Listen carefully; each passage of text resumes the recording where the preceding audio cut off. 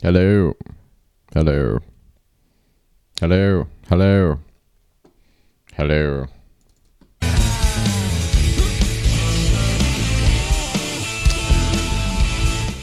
Whoa, oh, I do say Valar Morghulis. And welcome back to another Game of Thrones Rehash with Johnny Kielbasa and anybody else that can get to join me. In this episode, we shall continue our surge to the end of Season 6, where we will analyze and proselytize Game of Thrones Episode 5. I'm sorry, Season 5, where we will analyze Season 5, Episode 2, The House of Black and White, Season 5, Episode 3, High Sparrow, and Season 5, Episode 4, Sons of the Harpy. So, let us not tarry, for we know the time is short. Let us commence. And what we're going to do here is we're going to go back over everything that we can do. And we're going to go to the Game of Thrones Flea Bottom Hotline. See what we can come up with here. And what we're going to do is we're going to bring in podcast superstar and Game of Thrones expert himself and Sausage Hut alum and Sausage Hut veteran, Kowski. So let's get him on the Sausage Hut hotline here. Let's see what we can come up with.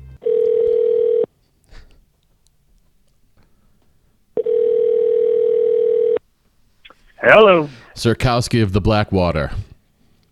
Hey, Nostrovia, Johnny. Welcome back into the Sausage Hut, and thank you for joining us on our Game of Thrones Rehash special, where we're talking about Season 5, Episode 2, The House of Black and White, Season 5, Episode 3, High Sparrow, and Season 5, Episode 4, Sons of the Harpy. So let's start with Season 5, Episode 2. And you're listening to the Game of Thrones Minute with Johnny Kielbasa. And now on the Sausage Hut podcast. Show, it's time for the Game of Thrones Couple of minutes with Johnny Kielbasa and Kowski. And here we are. We're going to jump right into it with the S5E2, the House of Black and White Game of Thrones minute. But this might take more than a minute because I wrote more stuff down than I normally do, and it's pretty unrehearsed. But let's just skip all the pleasantries and get right to it. S5E2. Shame. House of Black and White, Arya sails into the Free City of Bravos between the legs of Titan. She's not afraid. She's been wearing the same outfit for 3 years. She hitches the ride to the House of Black and White, knocks on the white door. An old hooded man answers. She tries to give him a coin. She's like, dude, get out of here. And then she recites her kill licks for days. Cersei, Walder Frey, Mountain, Mirren Trant. And then after a while, she just flips her coin into the water because she's hungry. Meanwhile, on the King's Road, Pod and Brienne stop for some pot pie and ale and see Littlefinger and Sansa. Oh, dark wings, dark words, she says. That's an old saying, but inaccurate in this case. Brienne, your loyalty has come free of charge, but someone appears to have paid for it a bit since then, says Littlefinger. Sansa wants no part of Brienne. Littlefinger asks her to stay, and the chase is on. Well, Pod gets bucked off his horse and almost decapitated, but Brienne chops it up with Littlefinger's dudes and saves the day. Meanwhile, in King's Landing, Jaime and Cersei get a snake in the box. That smirking whore from Highgarden. Jaime's going down to Dorne. Meanwhile, at Stokeworth Castle, Bronn of the Blackwater plans a wedding with Lawless, and he says people eat pigeon pie in the capital, and meanness comes around. Hey, Jaime Lannister's here, and he gave away Bronn's wife. Meanwhile, in Dorne, the Sand Milf plots a revenge. Dorne Martell's got the gout. Let me send her Cersei one finger at a time. Dario and Grey Worm go harpy hunting and find a harpy in the wall. Khaleesi discusses punishment with her cabinet baroness, and Salmi says he served in her father's king guards and dropped some truth about her burning people alive. Meanwhile, on the road to Valanus, Tyrion is back in a box with Varys. Meanwhile, in King's Landing, a dwarf head flops on the table. In the small council's chamber, Cersei makes Mace Tyrell master of coin and Qyburn the new master of whisperers. And this is an embarrassment to the Citadel. And Uncle Kevin isn't having and he's not a sycophant. Meanwhile, in Castle Black, Shireen teaches Gilly how to read. Then they talk grayscale. Stannis doesn't dig Jon's Mercy's move, but he respects it. Kneel before me and rise again, Jon Stark. Then at the Lord Commander election party, Alistair Thorne's a dick. Commander of the Shadow Tower's a good dude, and Samuel Tarly cuts a promo for Jon Snow. Then they vote. Master Raymond breaks the tie. Jon Snow's number 998. Meanwhile, in Bravo, Arya takes a needle to a pigeon. A man is no one, and that is what a girl must become. Meanwhile, in Marine, Little Dickbag murders a suspect and gets decapitated himself. The crowd hisses. Marine comes unglued. Then Drogon shows up on a pyramid and gets to sniff Khaleesi's finger, and wouldn't we all want to do that? Bravo. Shame. Bravo. Shame. So Kowski, here we are. We finally made it to Bravos after we knew we were going there for years. We've got Arya over there. We've got Brienne and Pod on the road, hopefully finding hot pie and a bear-shaped salt bread thingy. We've got Jaime and Cersei plotting things down at King's Landing. We've got Dario and Grey Worm going harpy hunting. We've got Shireen and Gilly at Castle Black and all kinds of other stuff. Where do you want to start? Well, I think the high point of this episode is probably the reunion of Jaime and Bronn. Bronn was kind of MIA for a little bit. Didn't see a whole lot of him, but I think the union with him and Jaime kind of on his redemption trip is really probably my favorite part of the episode, and Bronn is just a great character as well. So, and we hadn't seen him for a while. Yeah, together. Yeah, it's good to see those two back together, and you know when they get together, good things are going to happen. It's like, hey, let's do a buddy traveling buddy movie for this whole season. And it's funny. It's funny to see Bronn. Go ahead. No, and it's you get our first taste of Jaime, left-handed Jaime, in a real battle situation, and obviously he's struggling a little bit. He is, because he was the best right-handed swordsman on the planet, and then he lost his right hand, and then he's got to try to fight with his left hand. So yeah, all part of the Jaime Lannister redemption journey, which is really, I think, considering where Jaime started out with that the way they ended the first episode of the season, or the first episode ever, with him pushing Bronn out the window, just like pure evil thing to do. He's really become like one of the more interesting characters over the years, and like somebody you can actually kind of root for, despite that. Yeah, we spent a lot of time in the early seasons hating Jaime Lannister, and he gave us every reason to hate him, pretty much. I mean, trying to kill a kid, incest, being a jerk to Eddard Stark. And being the spoiled, rotten son of Tywin Lannister. Yeah, and I just think his whole kind of transformation over the years is really interesting, and we kind of get to see a little bit more of that over here, and a little tension between him and the bitch Cersei. Yeah, and this season kind of, I think, starts the road of Cersei's decline, or Cersei's making decisions that are going to catch up with her, and they kind of start focusing on Cersei's unraveling, pretty much, and this is where it starts. And I mean, who's been a bigger supporter to Cersei than Jaime? And now she's like being a bitch to him. So how can you be mean to him? That's just BS. Yeah, so Cersei's mad about everything, and she's going to take it out on, like so many angry women. They take it out on the people that love them the most. Yeah. So, I started watching this episode, and one other thing I started to remember as I went through this one is I was just like, I just can't believe how awful, or at least in my opinion, I hate new Dario. He just annoys me in every scene he's in. He doesn't look at all like the old Dario. He doesn't act like the old Dario. He's got like a annoying beard, and I would much rather have old Dario back. And I guess when you got a cast this big, it's kind of hard to keep everything together like that. But that guy I just find super annoying. I don't know if I'm the only one, but no, original Dario was more of he was a bigger dude. He was more meatheadish, but still, I mean, he looked like he could kick somebody's ass, as opposed to new Dario, who, you know, the ladies love because he has a skinny ass that we get to look at. Yeah, and he seems kind of a little more smarmy, whereas old Dario seemed a little more sincere. Yeah, and more old Dario was kind of just like in your face too, a little bit more. You want their heads? I'll give them your heads. And then new Dario's just kind of like, my mother was a whore. Meh. That smirking whore from Highgarden. I love the snake. I love the snake toy thing where, you know, you just pull the top of it up and all the doors flop down and then there's a snake there. With, that was the pretty necklace. cool. Yeah, I like that. It was a cool little toy, which I want to have, and I want to keep things in it and just be like, boom, hey, how about this thing? But, you know, and another, there you go. Someone's messing with Cersei, and obviously they didn't.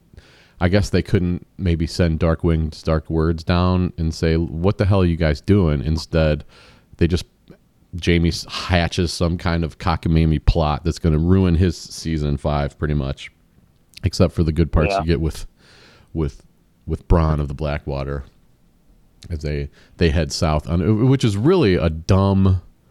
I mean, it's really a dumb thing from the beginning, and from everything I know, that's not in the books. So they pretty much are making up TV crap. Yeah, I don't. I didn't read the books, but from what I've heard, it sounds like the people that are like the diehard fans of the books and whatever, like, don't really like how they've kind of handled Dorne and the whole Sand Snakes and everything like that. Doesn't seem like it's been particularly well executed, but I mean, not bad by my account, but I know some people are kind of not into the way that's been handled. Yeah, I heard that the Sand Snakes were supposed to be like much more badassy than they turned out. Instead of like 3 hot young girls, they were supposed to be major badasses. I mean, not that they weren't, you know, some sort of badasses, but they were certainly the one younger one is definitely hot, very hot. You know what else we get in this episode that I kind of like is you get a little taste, just your first taste of Lyanna Mormont here, and she sends Stannis the letter of defiance, basically saying they know no king in the north except the king whose name is Stark, and you don't have any idea who Lyanna Mormont is at this point, but you know she's like a 10 or 12-year-old girl, something like that, and it just becomes a fan favorite in the next season, and rightfully so. But this is kind of the first inkling you get of her, and she's just already being a defiant little pain in the ass, which is what everybody loves about her. And you don't even realize at this point that she's like 10 or 12 and sending this letter to the king because she's like the last remaining member of her family. That was a good little piece of foreshadowing. Nice catch, Sir Kowski of the whatever you want to be of Stokeworth. Yeah, and another. Go ahead. No, did you have another thing you wanted to say? Oh, I was just going to say there's another. Like I didn't realize looking back on all this stuff that there was not just one but 2 beginnings of what became a very annoying plot line, and I think Arya at the House of Black and White was pretty annoying because we pretty much knew what happened. We knew what she was there for. We knew what she had to end up doing, I think. And then, it was just like, oh, here we go again. Sweeping the floors. I feel like washing the bodies.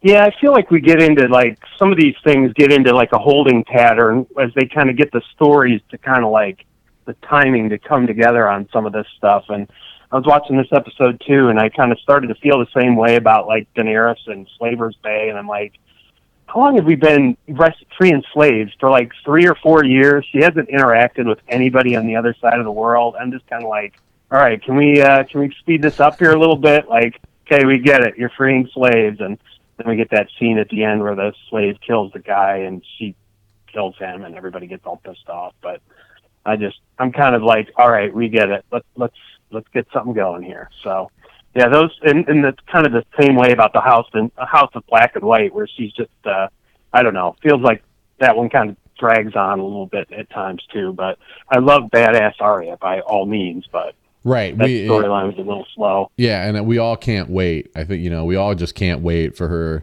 to become the cold-blooded murderer that she's been just careening towards ever since all these bad things happened to her. And we know that she's going to learn the ways of the faceless men, and whatever that means. We don't know what that means yet.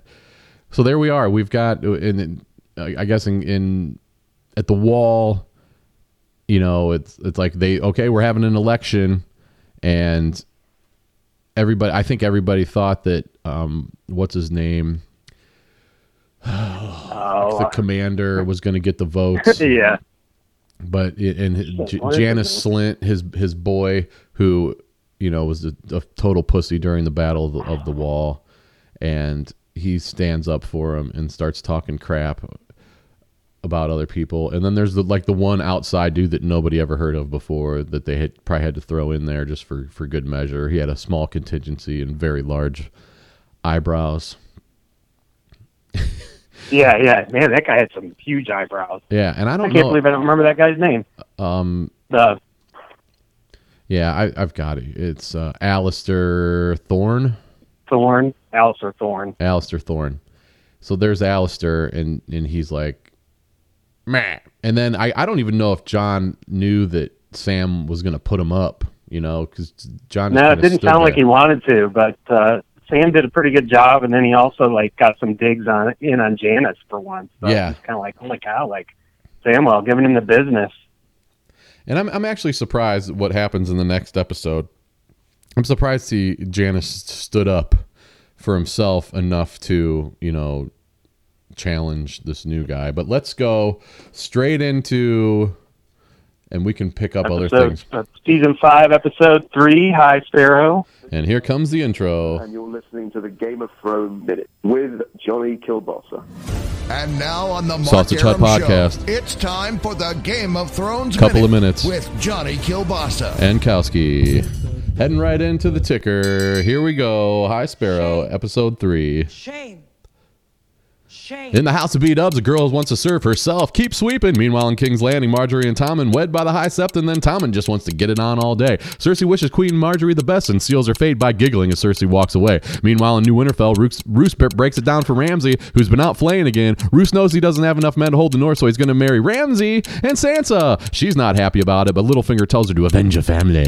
Meanwhile, outside of Moat Cailin, Pod tells Brienne a story of stolen ham and pardoned thieves. Then Brienne talks of her mulishness and revenge. Meanwhile, in Castle Black, Jon refuses his starkishness. Davos Seaworth waxes philosophical. Meanwhile, back at B-Dubs, Arya says, see you next Tuesday, and pitches her identity into the drink. Everything except Needle. Needle stays. Then more sweeping. And what's behind the door? Oh, it's a cadaver washing room. Meanwhile, in Winterfell, Sansa comes home. Meanwhile, at Castle Black, Jon Snow appoints a latrine captain. The coward Slint refuses an order and loses his head. Meanwhile, in Lord Baelish's brothel, the High Septon tries to have a little fun and pays the price. Look out for naked old man ass. He bitches the small council. Cersei goes to visit the High Sparrow and forms a tag team.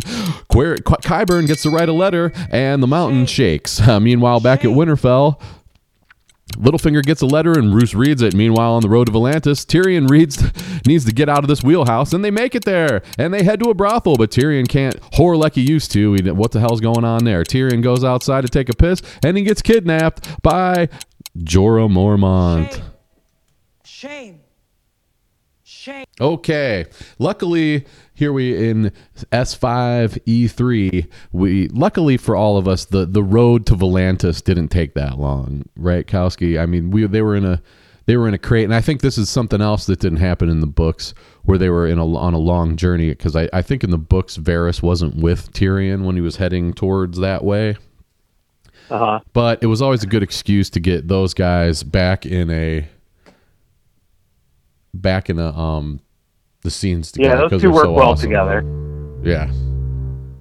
I've heard some people kind of complain about the travel, and I never really think too much about that stuff, and I don't really let it ruin the fun, but it is kind of funny the way they kind of transport people from one spot to another on one occasion, and then on another occasion you have these long, drawn out jerseys of taking somebody to, get from one place to another very long time, as opposed to just like, oh, I'm there and back immediately.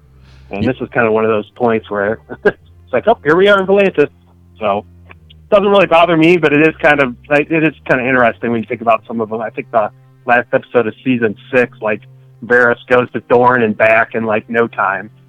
But anyway, that's neither here nor there. It doesn't spoil the fun for me, but the people that like to overthink these things, those are the kind of things they point at. Yeah, and it's good because looking at this upcoming season, and I guess we're still a ways away from it, but it was finally, I think, after stalling and speeding up other things, we've got everybody on the same page, and we're gonna throw them all together. And it was something I just liked. I don't want Game of Thrones to end, but it's time. Here we are. Everybody's choosing up sides, and we're gonna battle it out. But way back before all that happened, we got Arya in the House of Black and White. We've got Sansa in Winterfell. We've got Jon Snow turning down, becoming Jon Stark and becoming the Warden of the North and going and kicking Roose Bolton's ass, but he decides his honor is more important. And then you got Varys and Tyrion whoring around. So what do you got on this one? Yeah. One thing I noticed in here, and the show is just so deep. Like, you can't just sit and watch an episode of Game of Thrones one time and expect to catch every little thing and all that's going on, especially when they start like referencing names and places that haven't even happened yet. But one of the things I like in this episode is where Arya is talking to what's his name? Jaqen H'ghar. Arya is talking to Jaqen H'ghar, and they're talking about gods at one point, and he looks at her and he says, "There is only one God, and a girl knows his name." And I'm not sure if you're familiar with this theory, but a lot of people have theorized that her old dancing master is actually Jaqen H'ghar. And he actually survived because we have an off-screen death in season 1 when he tells Arya to run, and he's left behind with his wooden sword. So we've got an off-screen death, and really no official word that he's dead, but you just kind of assume it based on the way things play out with everybody getting killed. So there's a lot of people out there, or it's a common theory that possibly he did escape, and because he's Braavosi as well. So there's kind of that connection, and some people theorize that he is the same man as Jaqen H'ghar. So when he looks at her and says, "A girl knows his name," it's almost like he's kind of saying, has some knowledge. He knows that Arya knows who he's talking about because he told it to her before. So that's one of the points there that you could kind of take away if you really wanted to get into the deep theories, but kind of an interesting moment there, I thought. Syrio Forel. Yeah. Was back in season 1, the sword instructor. Yeah, probably late season 1 when he's training her. Great character as well. So it'd be kind of nice to see if he could, pop his head in at some point. Yeah, and have all of them been the same guy? Is the old man that answers the door and Jaqen H'ghar and Syrio Forel all the same dude with different faces? But we don't know about those faces yet. So we're just sweeping floors, and now we get to wash dead bodies and wonder what the hell's going on in this House of Black and White, which is really cool. The architecture of the place is really neat. I like how they do it, and I think I don't think it's all CGI. I think they actually built a real room for that one. I mean, I don't really care. Some people get hung up on CGI just being everywhere, but as long as it looks real, I don't care. I feel like we've come a long way over the last 20 years. I feel like late 90s or something, people would be like, "Oh, I want to go see this movie. The special effects are supposed to be awesome," and I'd go there and I'm like, "That looks kind of crappy. I'm not sure everybody's so excited about this. This is obviously a computer generated image," and I feel like nowadays you can't pick them out too well. So I'm kind of on board with the new technology, but it took a while for them to win me over, and I don't really see a lot of stuff in Game of Thrones where I think it looks fake. So yeah, more power to them. Yep. So we've got in the House of Black and White, we see the waif. I think they called her the waif, but it's that Yes. that girl, the woman, young woman, Yep. who I think if you change her hairstyle and dress her up, I think she'd be really hot.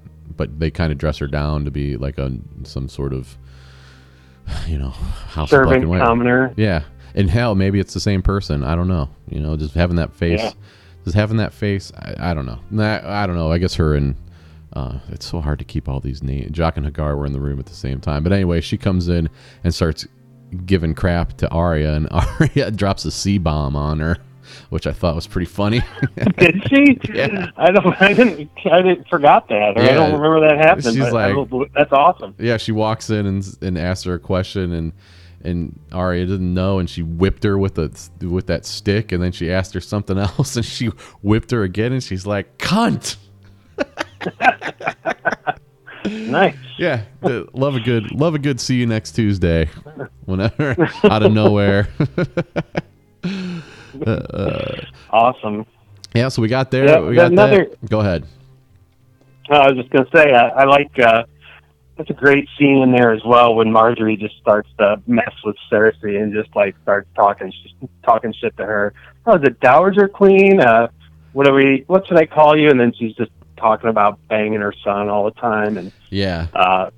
basically called her old and just, which maybe looking back on things might not have been the right move for Marjorie, but she just can't really help herself. And she's finally, she's wanted to be queen her whole life. Here she is, and she's just sticking the needle into Cersei right there. It was a great scene.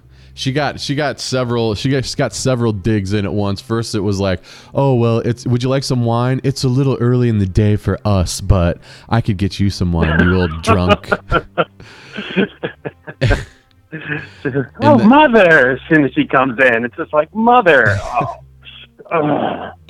Yeah. Oh, yeah. Great job by Marjorie. Totally. And you could totally tell that she was sealing her fate. It's like, and you could just see the smoke coming out of Cersei's ears. Like, "Oh, I'm so going to kill you. I'm going to kill you 100,000 times." And then the whole Dowager Queen, like, "Oh, what are we supposed to call your old ass now that you're not anything else anymore?" As she walks away, and just Cersei's just like, "Remember, anything you need." Fumes coming out of her forehead. Like that. What do they call her? The giggling Queen Mother. Oh. Yeah. I got it in my notes here. That smirking hole from Highgarden. Yeah. We unravel Cersei a little bit more right there, and everything. I think it's kind of the theme of the whole season is just chipping away at Cersei. She's doing her best, and then people just keep chipping away at her, and then backing her into a corner, and she just has no other options. Yep. Let me know if there's anything I can do for you. Oh, okay, Cersei. Yeah, I'll do that. So then she goes. So Cersei goes and visits the High Sparrow, or she heard about the High Sparrow were behind dragging the High Septim out of the whorehouse or the brothel, and right. And right before that, I love how they've got, I don't know, what is it, 7 gods or something like that. They got the 7, right, and the they 7. The face of the faith of the 7. So the High Septim goes in and he gets seven girls. He gets to pick a couple whores out from the 7. Yeah. Oh, the mother, the stranger. And the dude behind him, I think his name's Oliver, maybe, and he's always like, "Oh, it's always the stranger, it's always the mother." And then he snaps his fingers like, all right, we don't have time for this. He's got some weird looking beard on there too. Yeah. Some chops, some mutton chops. Beware some old man ass. Yeah, that was, and I always love seeing adult situations and nudity at the beginning of Game of Thrones, but then they, you get some, they you never know. Yeah, they teased you with the 7 hot naked girls, and then all of a sudden they're like, "Oh, Oh, here's some more. Here's old man ass for you. You perv. Yep. So that then I guess what becomes the Faith Militant comes marching in, and they start doing their thing, and then Cersei goes and sees the High Sparrow, which I think they did a really good job of like just making where the High Sparrow was just awful. Yeah. The worst place you could possibly want to be. Yeah, and they also did a good job of making the High Sparrow really annoying. Yeah. And I don't know, I think for me, it probably just goes back to the fact that he was like the bad guy in Tomorrow Never Dies, which is like a horrible Bond movie in the 90s with Pierce Brosnan. And it was just like, I didn't even mind like most of those Pierce Brosnan ones, but that one was just bad. He played like this media mogul that was like trying to start a war or whatever. Yep. And it just wasn't, and there's like, he had this really stupid looking like boat that he traveled around. It was supposed to be like really high tech, but it was just an ugly boat. And so whenever I see him, I'm just reminded of that bad James Bond movie, and he just annoys me. Yeah, that was media mogul Elliot Carver, which is there's a new channel on now that plays Bond every weekend, and it's different than the other channel that used to play Bond every weekend. I forget which one it is, but yeah, I know even the bad ones I can still watch pretty much no matter what. Yeah. Part of I don't even care. There's always a hot chick or two in there. Yeah, and cool things. But Pierce Brosnan was funny. Anyway, what else do we got? We got a hit here for. Stannis got beheaded. That was pretty awesome. He for some reason gets a little bit of a spine, and then like starts looking over to like Alistair. Like Alistair's going to do something about him piping up, which was just a dumb move. And he finally like wets his pants at the end and starts whining and thinks he's going to get out of it. And then Jon Snow just puts the hammer down on his head, and that's all we've seen. And that's the last of Janis Flint. That was a great. The effects on that I thought looked pretty good too, because they just showed a full shot of him getting his head cut off, and I thought it looked pretty good. Yeah, I did too. They definitely didn't have to show the lopping of the head, but they decided to do it, and it's I always appreciate a good decapitation. It's like it's an art form in itself. I guess in the books, one of the famous lines was, which they didn't say in the TV show, was "Ed, get the block." And I guess, oh yeah, I guess he told Ed, and I guess in the book when that part happens, I guess John says, "Ed, get the block," which the block is the block that they put your head on when they're going to chop it off. Right. But Ed didn't get the block. They get my sword or whatever in the episode. Yeah. So that was, I don't know why they would have changed that, other than for the sake of changing it. But yeah, that was great. Yeah. And then right off the bat, Jon Snow is, establishing his power, and Stannis approves. And Stannis is still like a tough guy, and I think we're going to see him unravel, like Cersei unravels with him making bad choices. And of course, we get to see a little of Shireen, the poor little girl with the grayscale, the cured grayscale. And it's we never get to hear about. Well, I guess we'll see more grayscale in this season, but they never get into the details, or I don't think we've seen it yet. The details of how they actually cured the grayscale, and I have a feeling, without knowing, I have a feeling that we're gonna find something out about that. Maybe save Jorah. Maybe. I can't wait to see where he's at after that. But so. Yeah, we've got a. So other than that, my couple quick points is I was surprised how quickly Sansa, or how easily she got talked into marriage. Like Littlefinger just kind of gave her a little chat, and she just kind of got talked into it. I'm like, really? Like, your fucking family, they betrayed your family. Like, I don't care what Littlefinger says to you. Like, she kind of went along with that a little too easily. And my other takeaway from this episode, little side note. Khaleesi, who plays the Khaleesi at the whorehouse in Volantis, is actually porn star Samantha Bentley. Really? And I think she was also an extra in a Littlefinger's brothel in another previous season. But I think if you look up Samantha Bentley, you can get a little better view of her. But they didn't really show much of her face in this episode, so I don't think they were worried about her playing a whore in brothels in Littlefinger's whorehouse in another episode, because she didn't really was just the assless Khaleesi dress that they show her in this episode. That's great. Yeah, she the 2016 Paul Raymond Award for Adult Film of the Year. So she's on all right. Yeah, she's on her game, I guess. Good for her. Like Samantha Bentley.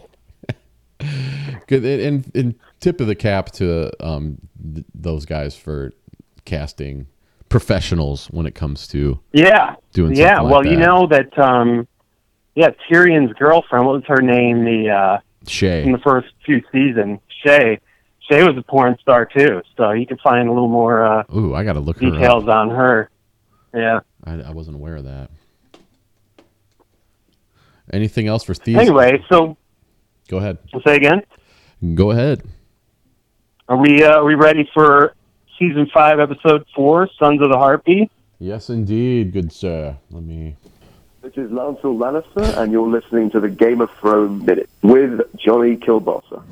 And now on the Mark Sausage Aram Hut Show, Podcast. it's time for the Game of Thrones Couple of minutes. with Johnny Kielbasa. And Kowski. And we're going to go right into the ticker.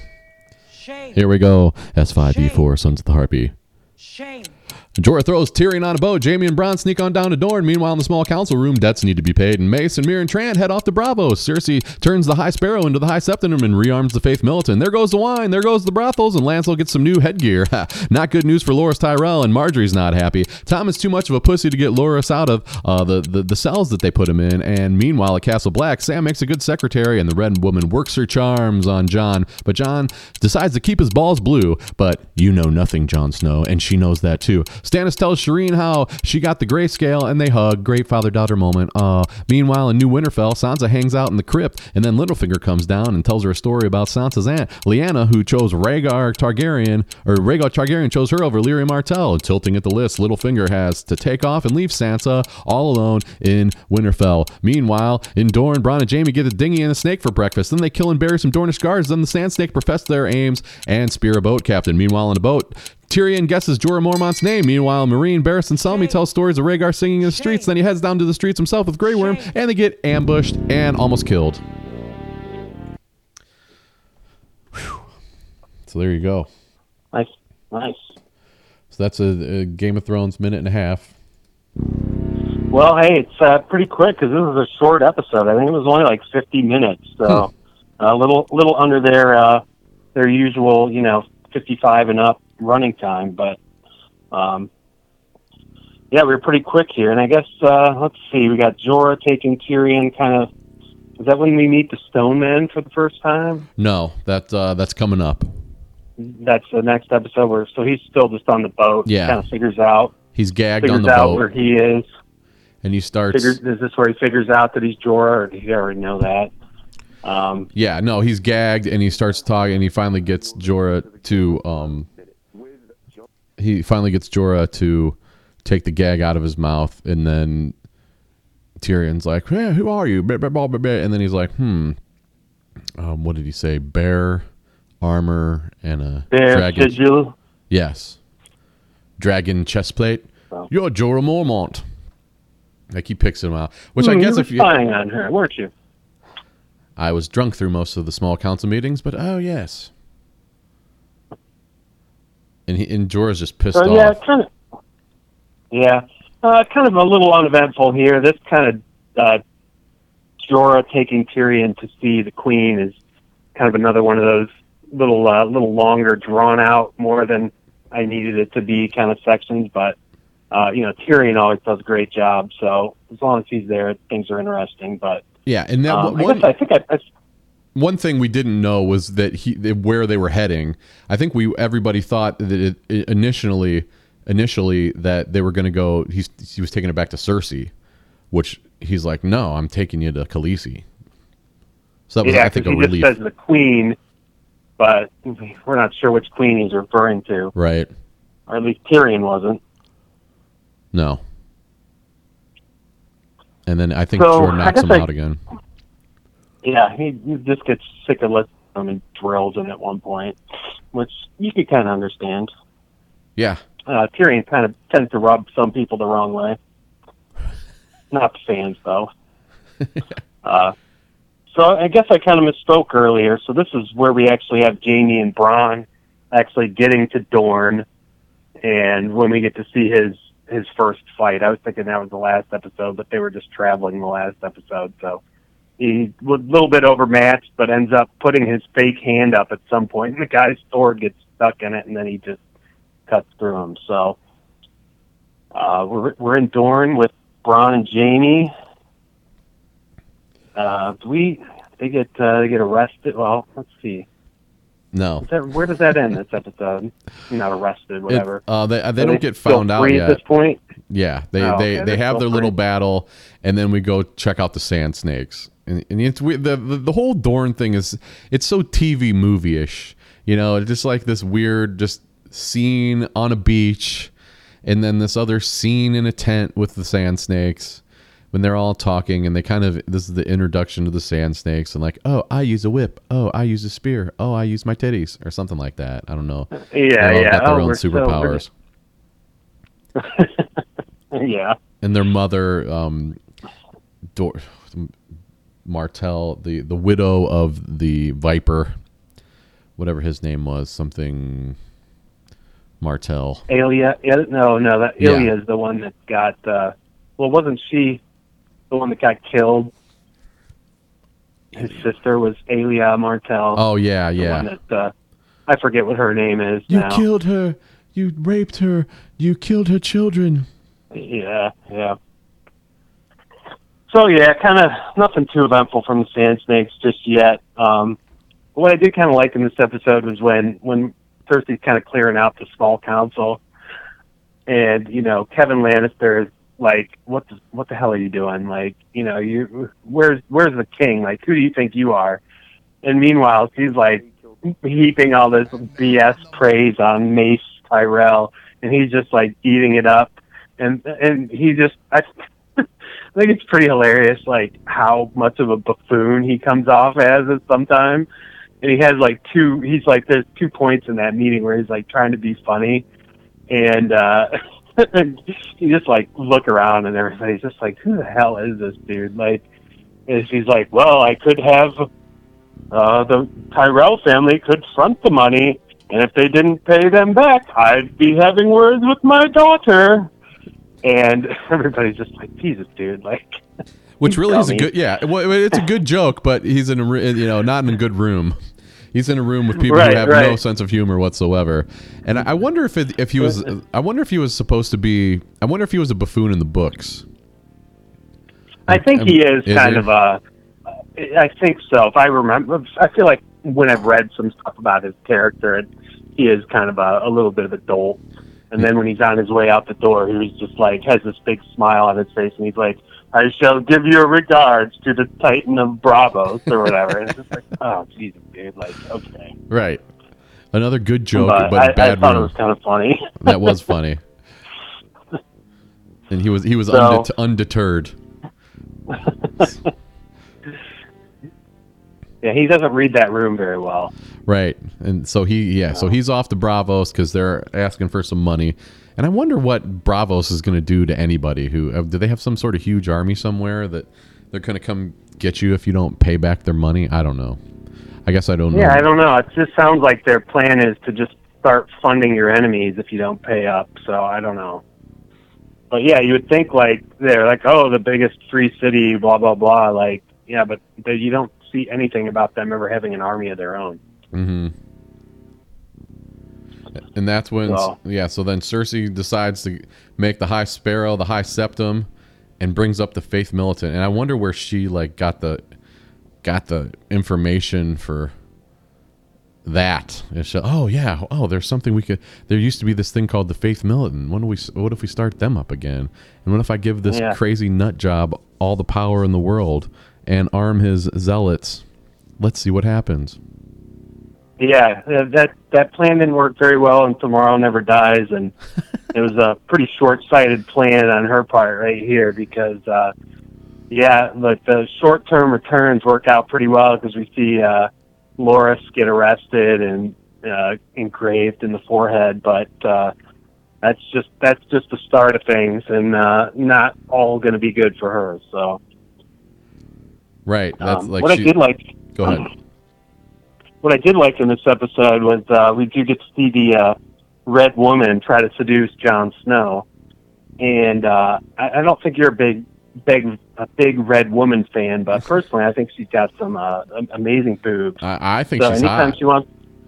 Oh, really? Okay, Yeah. good. For some reason, I was thinking you had said at some point you weren't that into her, but Oh, man, I I don't think know. she's pretty hot too. And anytime, I could be mistaken. Anyway, anytime she wants to pull those tits out, I'm more than okay with that. So that was great. And then she gives him the super mind fuck at the end of their conversation when she's leaving the door, and just gives him the nothing Jon Snow, and he's just like, what the hell just happened? Like, that was just weird as hell. And personally, speaking of hot chicks, I was always a big fan of Ygritte. So, giving her a little post-mortem reference always goes over well with me.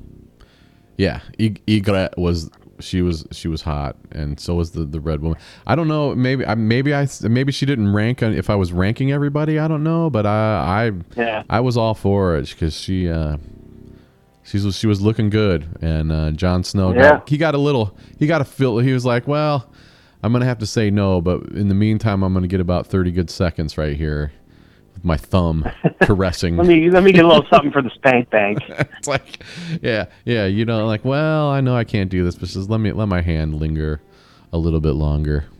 And like, what's she gonna do to him? Why doesn't he just? I don't know. Oh, because he said he loved another, even though like no, I can't do this because of Ygritte, and she's like, Ygritte's dead, bro.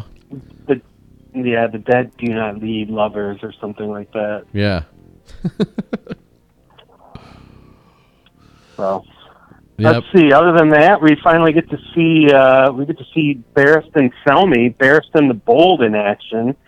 For the longest time, he's well past his prime, but by all accounts, one of the finest swordsmen that the world has ever seen. And we get some Sons of the Harpy anarchy going on in the streets, and Barristan shows up to save the day versus like 10 Sons of the Harpy, and at the end, he just starts cutting through them like butter, and finally they get him and Grey Worm get a little overwhelmed, and are both injured at the end of the episode. So we're not really sure what's going to happen with these two, but it was really good to see Barristan get a little sword play in, because all that we've done for the first 5 seasons is just hear how much of a badass he used to be. Right. He said, I think when they was it, Joffrey told him to leave King's Landing, he said, I could cut you all through you all like cake, or something like that, on his way out of King's Landing. Yeah, and he was telling Khaleesi stories about your brother. I was on the King's Guard for Rhaegar, and he used to go down out in the streets and just sing to people like a regular busker, and then give his money away just because he liked to be down there. And it was like, oh yes, tell me of my brother. It was like a good end. It's like, well, okay, in the streets, and then he also told her about the burning of people, the Mad King. Yeah, like, well, not all of it was wise. That's why So like, as he went out, he was educating her on like, look, you're making some decisions here, but there's some history behind all these things, and your family made a lot of wrong decisions and were tyrants in certain spots, and a lot of people died because of it. So be careful when you're trying to free all these people. Things are going to turn on you. Yeah. Yep. I guess we don't really find out the fate of Grey Worm and Barristan in this episode, but I think he kind of alluded to the fact that this was it for Barristan. Yep. And I was really kind of surprised that they killed him off. I don't know if that has happened in the books yet. I almost feel like maybe it hasn't, or I don't think it has. I don't think it has. Yeah, I thought that was kind of a weird for them to get rid of him. I thought he was like a good good kind of side character, but hadn't really been utilized a lot. And it was just kind of almost like they got rid of him because they didn't really know what to do with him or what. But I feel like he was a little underutilized. I liked him. Yeah, it's like, well, we don't have any more plot points for you. You know what that means. Yeah. Later. Yep. Yeah, so what else? Let's see. Yeah, we talked about Jorah and Tyrion. We talked about Cersei. Tom and being a pussy, we didn't really talk too much about. Oh yeah, Marjorie. Yeah, Marjorie cut a promo on Tom and like gives him a tongue lashing. Like, what are you doing? Why is my brother in jail? And then Tommen tries to go something, and his mom just stonewalls him. Like, I didn't put him there. Yeah, which was terrible on Cersei. Like, what did I do? What did I do? Like, you're a bitch, and you pretty much did all this so that if this exact thing would happen. At least Tommen knew that she armed the Faith Militant. It's funny how... Yeah, and she basically sold him out, too, which he didn't know, but... Yeah. And I think the Faith Militant, if I remember correctly, none of them used swords, which I think goes all the way back to... Well, who knows where it goes back to. Maybe it's medieval or real, or maybe it's Dungeons and Dragons. Because I remember, like, if you were any sort of holy man, if you were what did they call it in Dungeons and Dragons? You were not a monk, a friar, or something like that. But you couldn't use swords. So they use maces, or something different. They don't use blades. I don't know why, but none of I always thought that was... I thought that was kind of weird that they make the Faith Militant to be out, like, so badass. But I'm like, none of those dudes have had any training. They're running around with, like, a stick with a nail on it or something like that. And I'm like, all these dudes have armor on. They're just wearing these, like, heavy coats. I'm like, man, those... what are those? The King's Guard or what's the army? Whatever their army was, I think was just like cut through the Faith Militant like nothing, and they just kind of were like, it's almost like they're a little bit of afraid of them. I guess there was like a little anarchy in the streets, so maybe things could have escalated. But still, I'm surprised how much credit we're giving the Faith Militant or this group of people with like no armor, crappy weapons, and no training, like treating them like they're just like this group of badasses. Yeah, and it's also compared to the King's Guard or the King's Men. Right, and it's because the King is a young boy who doesn't know what the hell he's doing, and he's a nice kid. And I think they made it a point to say, "Oh, Tommen's such a sweet boy." And it's always it's pretty much whenever if you get paid a compliment about something, that's going to be your downfall in Game of Thrones. And he's a nice sweet boy, and that's going to lead to his downfall. Just like Stannis said to Jon Snow that your father was an honorable man and it got him killed. It's like anything good, any good aspect of your character is going to kill you. I think that's the lesson to take away. I think somewhere in here, too, Alistair says to Jon Snow, maybe in an upcoming episode, where he's just like, I think when he's letting the wildlings through the castle, he's like, you have a kind heart, Jon Snow. He's like, it'll get us all killed someday. Yep. There's a little foreshadowing. A little teaser with that. A little teaser. And on that note, I think we can, you got any more for S5E4? I think that about covers it for me. Okay, I'm going to get the outro going here. And Kowski, I'd like to thank you very much for Sir Kowski of the Blackwater, Sir Kowski of Dorne, Sir Kowski of the King's Road. Thank you. Hopefully we'll bring you back for more of these. It's going to be pretty fast moving from here till July 16th. I want to get, let's see, we've covered 6 episodes now, so that means we've got about 16 more. 16 more. Thank you. So, Kowski, I'll keep you apprised of where I'm at.